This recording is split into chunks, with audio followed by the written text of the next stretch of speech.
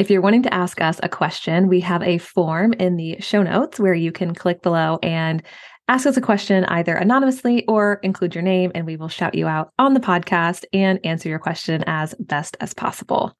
Today, I want to give a special shout out to our listeners in Cordele, Georgia, Reidsville, North Carolina, which isn't too far from where I live, and Union, Missouri. Thank you so much for listening. Welcome to the Plant-Centered and Thriving podcast. I'm your host, Ashley Kitchens. I'm a plant-based registered dietitian and virtual nutrition mentor. I was raised on an Angus cattle farm, grew up with a lot of GI issues, and used the power of plant-based eating to promote healing. Here you'll find inspiration, ideas, and encouragement for your own plant-based journey. I'm so thrilled you're here today. Let's get started. Welcome to the show, Plant-Centered listener. I am so thankful you are here today. I have a special guest with me today. So if you are a walker, a runner, if you bike, if you are in the gym, if you do any sort of movement, and I mean, if you're just like out walking your dogs, this podcast is for you. I found this conversation with Sachs, who is the co-founder of Rewire Fitness, absolutely fascinating when it comes to your mental fitness. It has a lot of application to you and what you're doing. We talk about sleep, we talk about nutrition, and we talk about breath work. So many things. I'm not going to give them all away because it was a pretty cool conversation. So Sun is a 20-year veteran in software development and a lifelong endurance athlete for the past over 35 years in competitive cycling, triathlons, and adventure races. Sun is passionate about animal welfare, the environment, and human health, and he co-founded the plant-based media brand www.thebeat.com, which may sound familiar to you, which ended up later merging with Forks Over Knives, the leading plant-based health resource. Sun is also a plant-based culinary chef graduate and former instructor from Matthew Kenny Cuisine. Sun continues to advise for The Beat and promotes a healthy plant-based athletic lifestyle with his wife, 2 kids, and 7 animal rescues, 4 cats, and 3 dogs. Sun gives us insight into his own plant-based backstory, and he also talks about what mental fitness actually is and why it's important and how the traditional way of building mental resilience, it's like, I don't really feel like going to the gym. We'll just do it, get it done, push through it, all those things, how that system is flawed. So there's a lot of great nuggets of information for you to take away from this for people of all different athletic capabilities. So I'm very excited for you to listen to this episode. Please join me in welcoming Sun to the show. Well, Sun, welcome to the show. I'm very excited to speak with you today. Yeah, so great to be chatting with you, Ashley, and looking forward to digging into the conversation and see where things go. Yes. So let's start with your own vegan backstory. I'm curious how that came about for you. Yeah, I have several sequels to the story, so it's a pretty interesting one. Hopefully folks can learn from it, relate to it, understand that taking a perfectionist approach isn't always the best way. My original experience with plant-based eating or veganism started when I was 16 and really became aware of animal agriculture and all of the negative impacts of the environment. So it's very much an ethical choice. At the time, I was working my way up to be an elite cyclist, bike racer. I went all in. Next day I was vegan, and kind of how my mindset typically operates. There wasn't really a notion, like dating myself, but there wasn't really a notion in the late 80s that plant-based eating was necessarily healthy. So Yep. That wasn't even in my sort of criteria. It's like, I'm doing this regardless of if it's healthy or not. Obviously, I don't want to be unhealthy, but so I went all in and went pretty well for about 4 or 5 years. The problem is, as I started to increase my training, I basically got to a point where I was working out 40 to 50 hours per week. Wow. Yeah. That type of regimen, you're burning an incredible amount of calories. So I was burning probably between 8 and 10,000 calories a day. Meanwhile, I was probably eating about 2,500. So you can imagine what happened. Yes. I actually got down to between 0 and 2% body fat. Oh my I gosh. remember, yeah, it was pretty scary. I remember going into the doctor and they're like, there's something wrong with the machine. It keeps saying 0.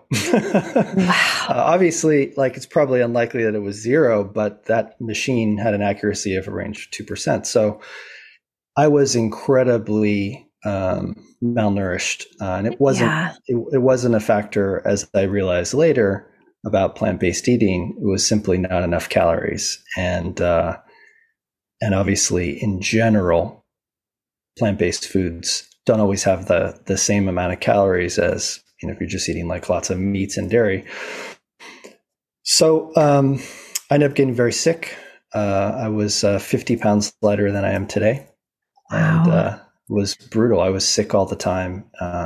Lots of health impacts, but basically, I got to the point where I thought I was really going to compromise my life, and I basically gave up plant-based eating, Yeah. which was heartbreaking because I was doing it for ethical reasons. Then fast forward, I kind of went to the other extreme, ate a bunch of meat and dairy for a good decade, and found myself overweight and unhealthy. So this is around 2010, and really kind of came to understand the healthy benefits of plant-based eating and knew I needed a change. So I started off with like an incremental, just one meal a day. I started feeling better and better. Second meal, and by the time I got to the third meal, it was maybe 7 months later. I felt so good. I was like, of course, I'm going to go all in. Yeah. And from there, I never looked back. It's about 11, 12 years now, and been vegan, plant-based ever since, and feel incredibly healthy, probably the healthiest I've ever been. And yeah, plan on keep going. Yes, yes. I think that's wonderful. I have a lot of questions, but I'll try to keep them short because I definitely want to get into the rest of the Yeah. podcast. But obviously, for people who are listening, they can't see your bicycle in the background, which I'm assuming is yours. So, was that a big part of your training way back when you were doing, 50 hours of training a week? Yeah, it was pretty much solely on the bike. So, Okay. yeah, I was competing in a lot of different off-road. Originally, it was road racing, then in mountain bike racing Okay. across several different disciplines. I did Yeah. actually get to the point where I got to an elite level.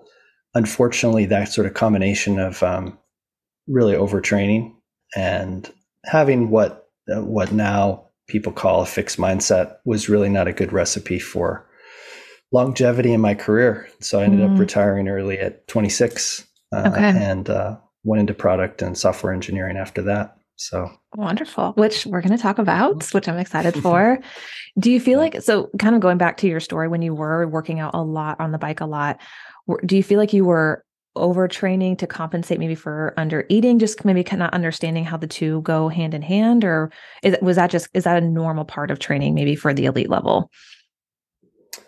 Yeah, I mean there is certainly. I mean with with cycling, where your strength to weight ratio is very important. There are a lot of like eating disorders and things like that, men and women within cycling, because you're basically trying to see how light you can get while also maintaining your strength. Now, I Yeah. wasn't necessarily doing that. I was really just focused on more is better. And if I just keep training, I'm going to get stronger. And it may be difficult, but I had a lot of willpower, so I'm just going to keep going, Yeah. keep Yep. grinding, and eventually that catches up with you. Yeah. It has diminishing returns, and pretty soon you start to break down, and then you're in trouble. It's hard to get out of it. Yeah. Yeah, absolutely. And do you feel like you learned a good amount, like that break that you took between being vegan and then going back to eating meat and dairy and then kind of going back again to being vegan? Was there a period of time where you felt like, okay, I have more confidence going to this, or I understand it much better, more differently than maybe when I was younger? So, again, I kind of have this sort of all in mindset. So what I did once I started going plant-based a few years in, I took professional culinary training with Matthew Kenny. I ended up doing really well in the program and was offered a job teaching sports nutrition. So this is under Brendan Brazer's kind of program. So taught that for a while, basically learned all the fine and basic culinary techniques, learned a lot about nutrition. Eventually that led into the founding of a website called The Beat. It's a very accessible website for plant-based eating. So in the process, absolutely, I learned a lot more about healthy eating, and also about just taking an approach that's a little more sustainable, which the all or nothing, the perfectionist sort of mindset can actually be very damaging. Like, it's a strength and a weakness, in my opinion. So you very, very much have to sort of keep that in balance. It's a very fine line to walk. Yes. Yes. Yeah. Yes. Well, I know, son, you're very passionate also about not just like nutrition and physical fitness, but also mental fitness. And so I'm curious if you could kind of explain to myself and the listener, what exactly is mental fitness and why is it so important, especially when you're an athlete? So from an athlete's perspective, we think about training the body and pushing the body to the point where there's an adaptation, and then giving it time to recover. So training and recovery is super important. The same thing is actually important for the mind. So we often overlook that part. We think that there's going to be a sort of a positive side effect of just pushing ourselves physically really hard, but we're not thinking about cognitive recovery or cognitive resilience in the way that we sort of like mental weights for your mind. So what our solution is very like mental fitness is from our perspective is a holistic approach where you think about building more mental resilience, but also creating a space and creating tools for cognitive recovery, emotional recovery, all of the aspects that ultimately impact your performance. When we talk to an athlete at any level, professional, junior, amateur, whatever it is, we'll ask them what percentage of their performance is mental, and they'll always say above 50%. But then when we ask them, okay, if it really is that important, how much time do you train on it? There's often like this awkward silence, or they'll literally say 0. Right. And it kind of makes sense because there's not really a structured way to train your mind, or at least one that's self-evident. So that's the part that we're trying to sort of fill that gap for. Yeah. I know you think about all the time and energy we put into training our physical bodies, our physical self. And you're right. I was thinking, mental health or mental fitness is really important. But even in my own reflection, I'm like, the amount of time I spend on it is probably pretty small in comparison to the amount of time I'm spending at the gym. And I'm sure that's true for a lot of the athletes that you work with. Exactly. Yeah, that's right. And that cognitive fatigue can build up over time. The constant stress that we're under in our modern society, and that has consequences. If you start to get more irritable, more frustrated, more emotional, oftentimes that's the reason. Your brain is just really tired. When does it ever get a rest? When does it ever get support? Right. Yeah. True. Yes. Especially in the day and age we live in, and there's just constant communication all around us, and it's hard to kind of tune out some of that noise and focus on our own mental fitness. So when you're working with athletes, what are some ways that you maybe just some easy attainable steps to help them prioritize their mental fitness? Because we all know, especially at the level of athletes that you're working with, the physical fitness is a high priority. So how do you kind of bump up the mental fitness priority as well? The first thing is really to establish an awareness of where they're at each day. So what we have is readiness in general is really this idea which you'll see with different wearables like Whoop or Aura or Garmin. What it's doing is basically looking at your physical state, your sleep, your training, your heart rate, and it's trying to give you guidance on how ready you are to achieve your goals that day or to continue training or rest. What we do is we take that information as part of a morning practice. So you wake up in the morning, half hour within waking up, you open up the app. If you do track that kind of stuff, we'll bring it all in. And then we give you a cognitive assessment and an emotional assessment. And then based on that, we reflect back where you're at. So like I said, you may not always know where you're at cognitively or emotionally. And we'll show you, hey, compared to what you normally are at, you're at a high level of stress. You're at a high level of cognitive fatigue. So that's the first part, is just having them understand where they're at. And then the second part is providing a solution for it. So we're very sensitive to the time crunched person, whether it be a professional or amateur or just somebody who's just has a lot of goals and a lot of things they're doing in their life, a lot of responsibilities. So what our interventions do is they give you like a 2 to 4 minute intervention that'll help you make the best of your day despite that situation, despite the poor lack of sleep or, whatever the problem is. Yeah. Yeah. So they're able to, you kind of give them sounds like very achievable task for them to do in a short period of time, especially for someone who maybe is really busy and can't afford to spend 2 hours on their mental fitness like maybe they do in their physical fitness, to help them again increase their physical fitness. Because I'm guessing it goes hand in hand, the mental fitness and the physical fitness. The two are very related. So what the science has shown is, like, when you're under a greater amount of cognitive fatigue, your perception of effort feels much harder, and then that limits your physical performance. So a little experiment, like a little thought experiment, if we all think about this. If you've ever had a day where you work really hard or you have a lot of stress and you're supposed to work out in the evening, one, it's going to be very hard to motivate to get out there, go to the gym, go for the run, whatever it is. But two, it'll actually feel more difficult. And that's because your brain is under cognitive strain and it's actually misperceiving or amplifying the physical effort. Because of course the two are interrelated. It does take, cognitive focus to go through a workout. And if your brain is fatigued, it's going to basically send signals that your body is having a harder time, and thus you're not going to achieve your goal, or it's just going to feel very difficult. I feel like the traditional sense would be like, well, go to the gym anyway, push hard, push through it. Why is that maybe not so helpful in building mental resilience? Or why is that maybe the traditional way that we approached it a bit flawed, in your opinion, or from what you've seen based on your expertise? Yeah. I mean, obviously I've had firsthand experience with it. And then also from working with many different athletes and scientists, like basically this idea that you build mental resilience as a side effect of physical training is very flawed, because one, what we call the minimum effective dose, varies over time. So let's just say you're training 4 days a week and you're going for runs and you're going to the gym. You're going to have to keep pushing yourself harder and harder to get to that very acute state where you're going to get some kind of resilience out of it.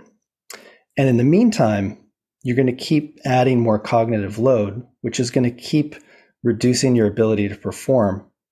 And so it becomes a vicious cycle where you're literally just digging a hole and not allowing your brain to recover. Like, most people these days don't say, well, I'm just going to run every single day regardless of how I feel, and I'll just get stronger. Like, that's been demystified these days. And the same thing is with your brain. Like, if you just keep pushing yourself over and over and over again, pretty soon you're actually going to break down. You're going to have low energy. It's going to be hard to motivate, and your physical performance is going to go down. So there's a better way. There's a more targeted way to really just focus on that mental resilience the same way you would with physical training. Okay. What are some of those ways, if you don't mind sharing, like some better ways to maybe shift that focus to this old style of thinking where you just kind of push through, keep going, do it every day, no matter how you feel, to just being more mindful of where you are mentally? Yeah, that's right. So there's two different interventions in our system at a high level. One is around the cognitive recovery and then sort of the sports psychology. And the other part is around the pure kind of resilience training. So on the recovery side, let's say you wake up in the morning and you have a poor night's sleep. And as a result, you're a little more emotional. You're a little more frustrated, and your brain is just simply tired. So what do? Well, in our system, we'll basically create what we call a recipe, which will be a combination of different evidence-based approaches. So in one experience that lasts 2 to 4 minutes, you'll go through a specific breathing modality, like you might do box breathing or 4-7-8 breathing, which is going to get your body into a homeostasis, get it into a recovery state.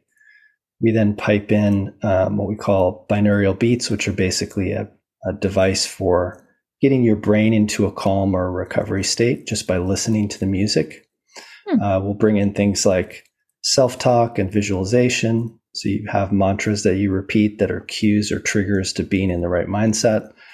And while you're looking at the screen, we're also priming you subliminally with positive imagery. So you come out of the experience feeling refreshed, mind and body. And that's a much better place to start, even if you have a goal that day, like you're coming into the gym or out for the run, or even for some important meetings or whatever your responsibilities are, with a calm, ready mindset, which is really the best place to be for performance, as opposed to stressed, distracted, full of anxiety. Like that's not going to help you. Yeah. So that's a really important part of what we do. And we find people will come to the app multiple times for, to help them with pre-workout, get into a prime state for a workout, help with stress, help with a good night's sleep. There's a lot of different tools within the system for that kind of stuff. So that's the first piece. I mean, you mentioned different things that you can utilize to really tap into refining that mental fitness. And one of them, you included breath work, which I feel like we're learning more and more about, of how powerful our breath can be in our mental and emotional mindset, I guess would be the right word. And I think that's really helpful. And not just that, but like you said, the music, even the images. I think so many times when we're like, oh, I need a mental break from something, maybe we just pick up our phone and scroll through social media. But I feel like very few people walk away from that being like, oh, I feel so much better. I'm more relaxed. I'm in a calm state. It's usually the opposite. So I just find that very refreshing to hear that it's very targeted tools to really help improve your mental fitness. Yeah. Thank you. Yeah. It's really important. Just spending, like I said, 2 to 4 minutes can make a big difference. Like we see the average person coming out of one of those sessions having a 70% reduction in stress, Wow. which is a massive change. Yeah. Just giving yourself that, like, even if you don't use the app, look up box breathing, look up 4-7-8 breathing, look up pranayama breathing.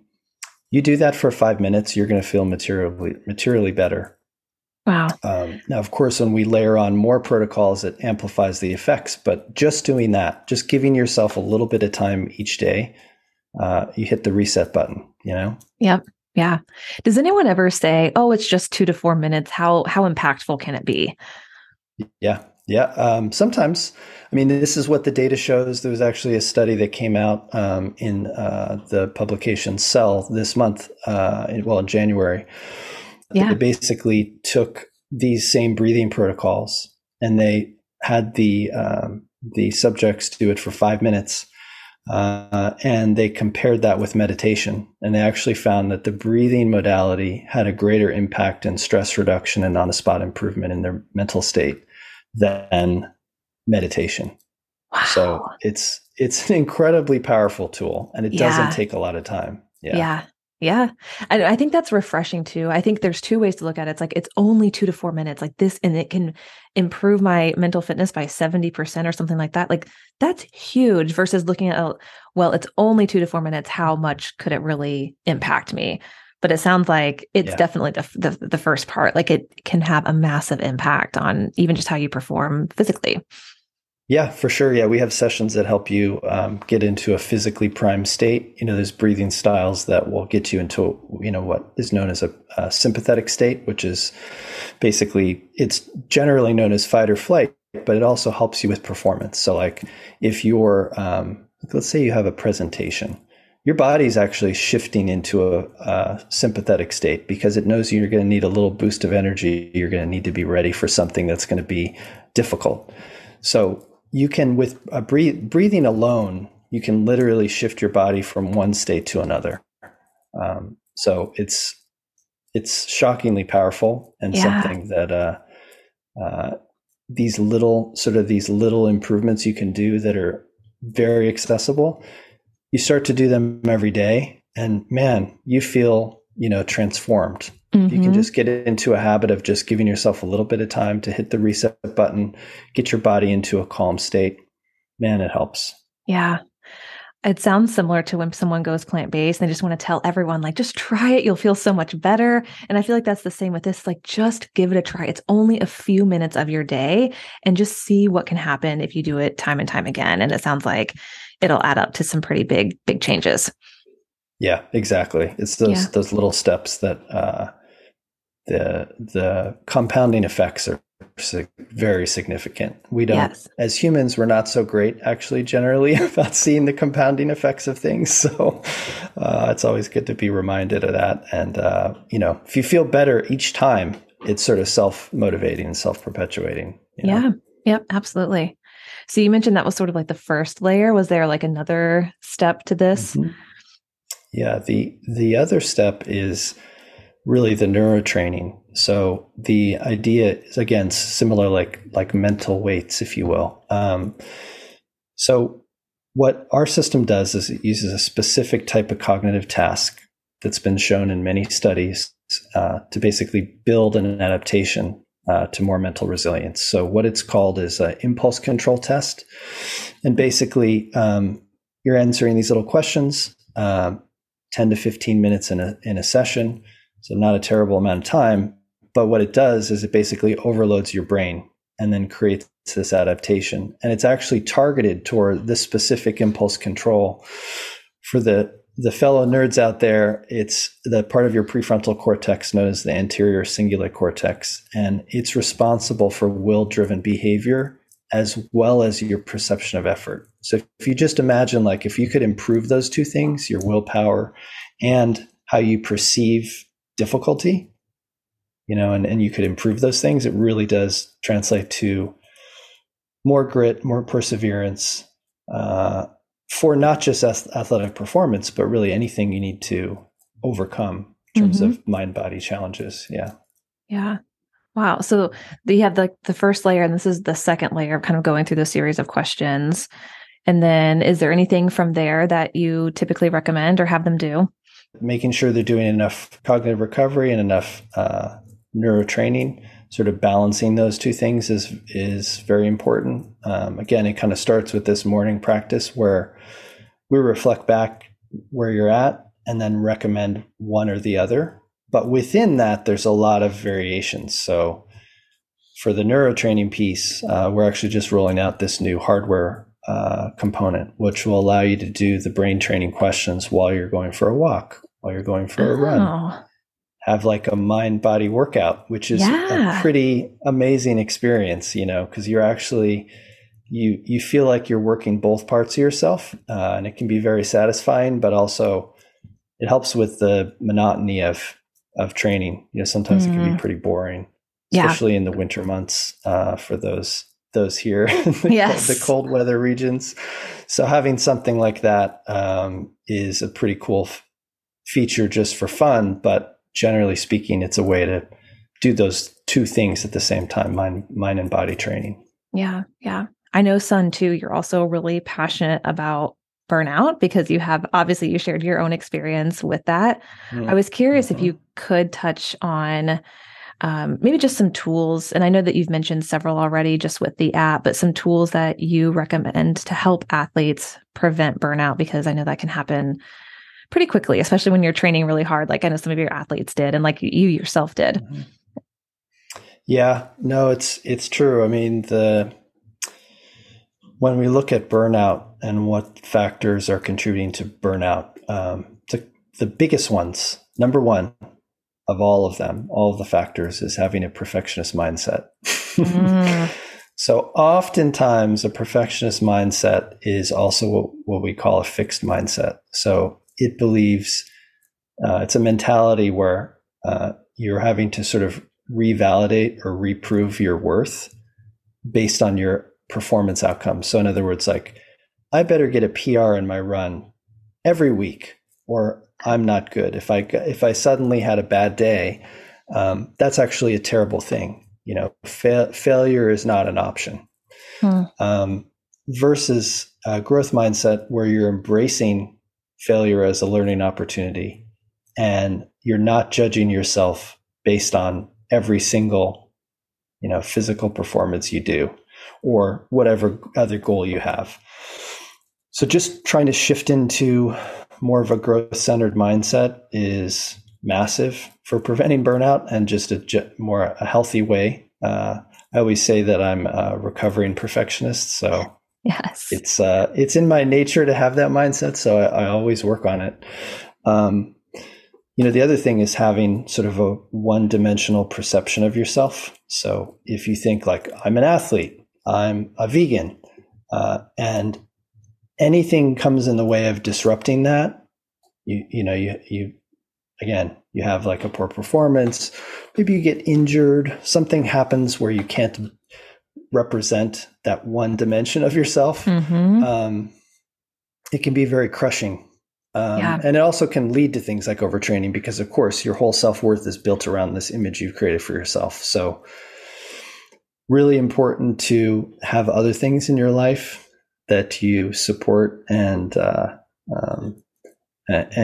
grow, as well as whatever your main sort of goal is or what you feel like is your purpose. Like, it's really important to have a little bit of balance there.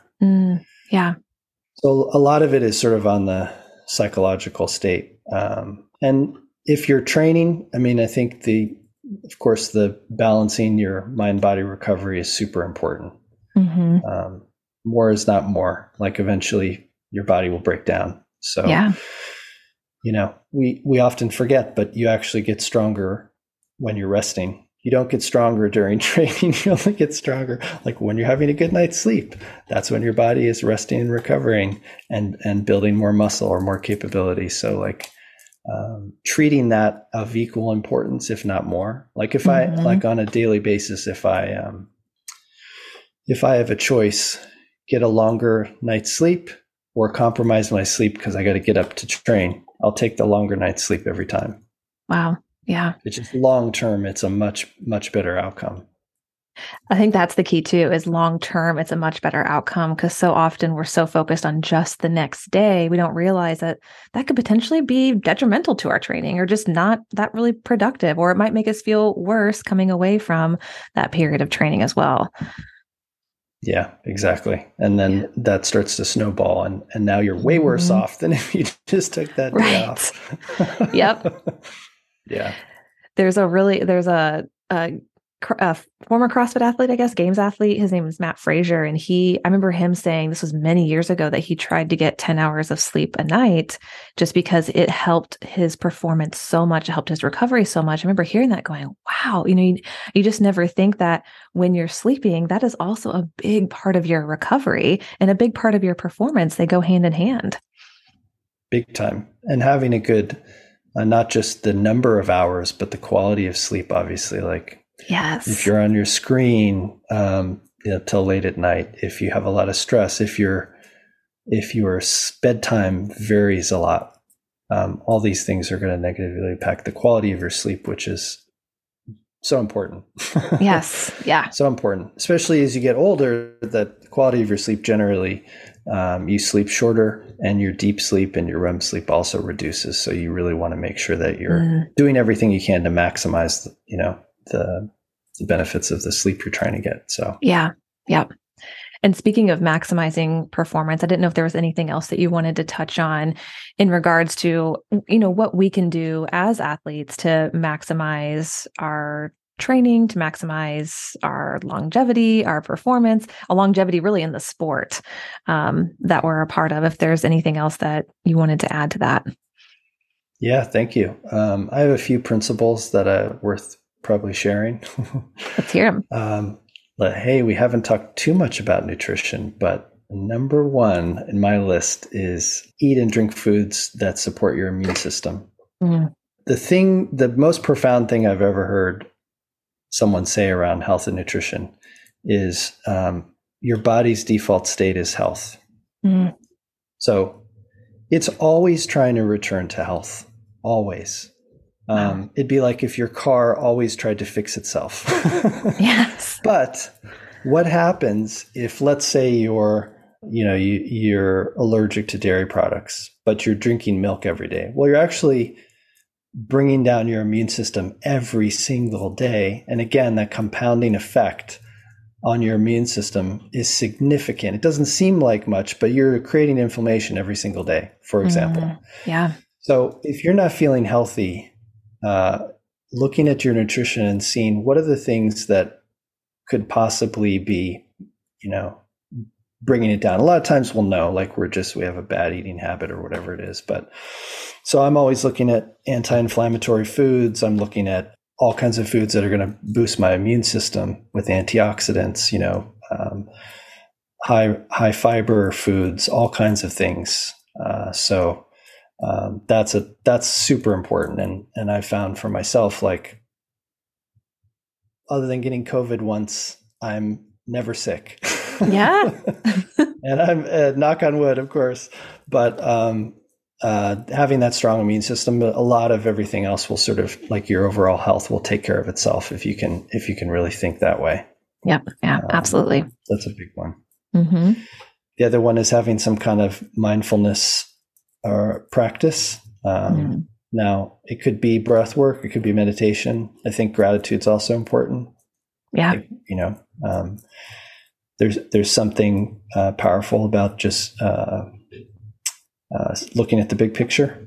So that's important. I would also say, like, just daily exercise, walking.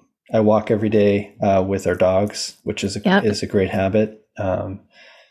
And it's incredibly helpful for your peace of mind, for your body. It's such low impact. You could, you can walk in addition to training or doing other things that you do. Mm-hmm. And then I would say, having positive relationships, that's super important. Yeah. Yep.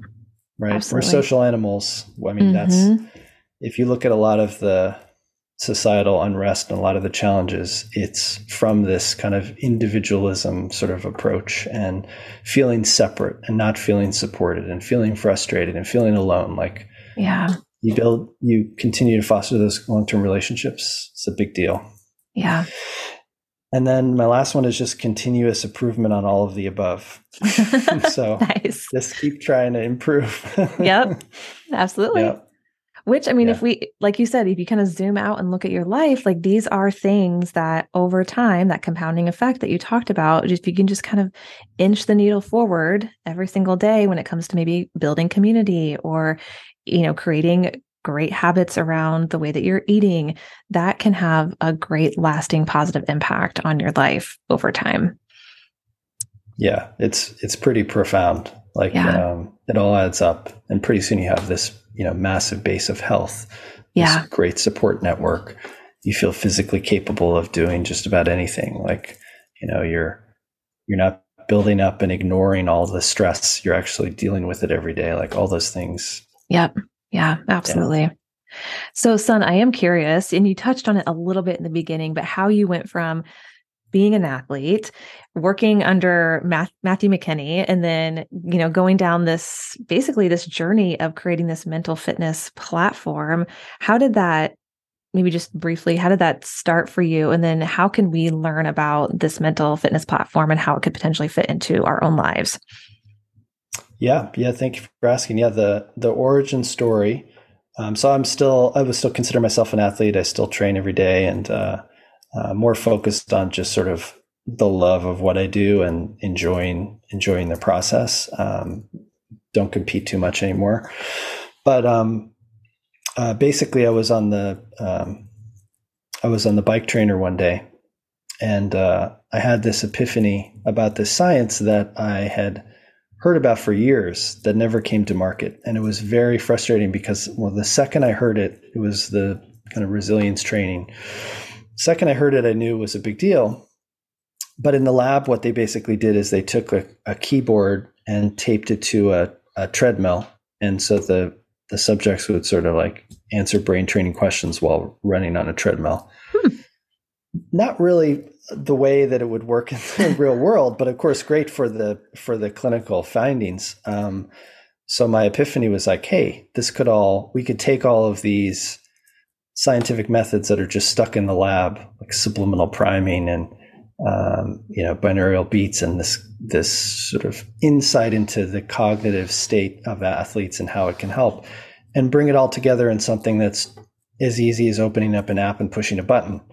And so that was 2018. So we're pretty far along now in the process, but we basically, once I had the idea, we built a prototype in like 2 weeks, had some more co-founders join, and the rest is history, so to speak. But yeah, it just came from like just an initial insight. Yeah. Yeah. And it sounds like it came together. I mean, the 2-week period, especially that's quick.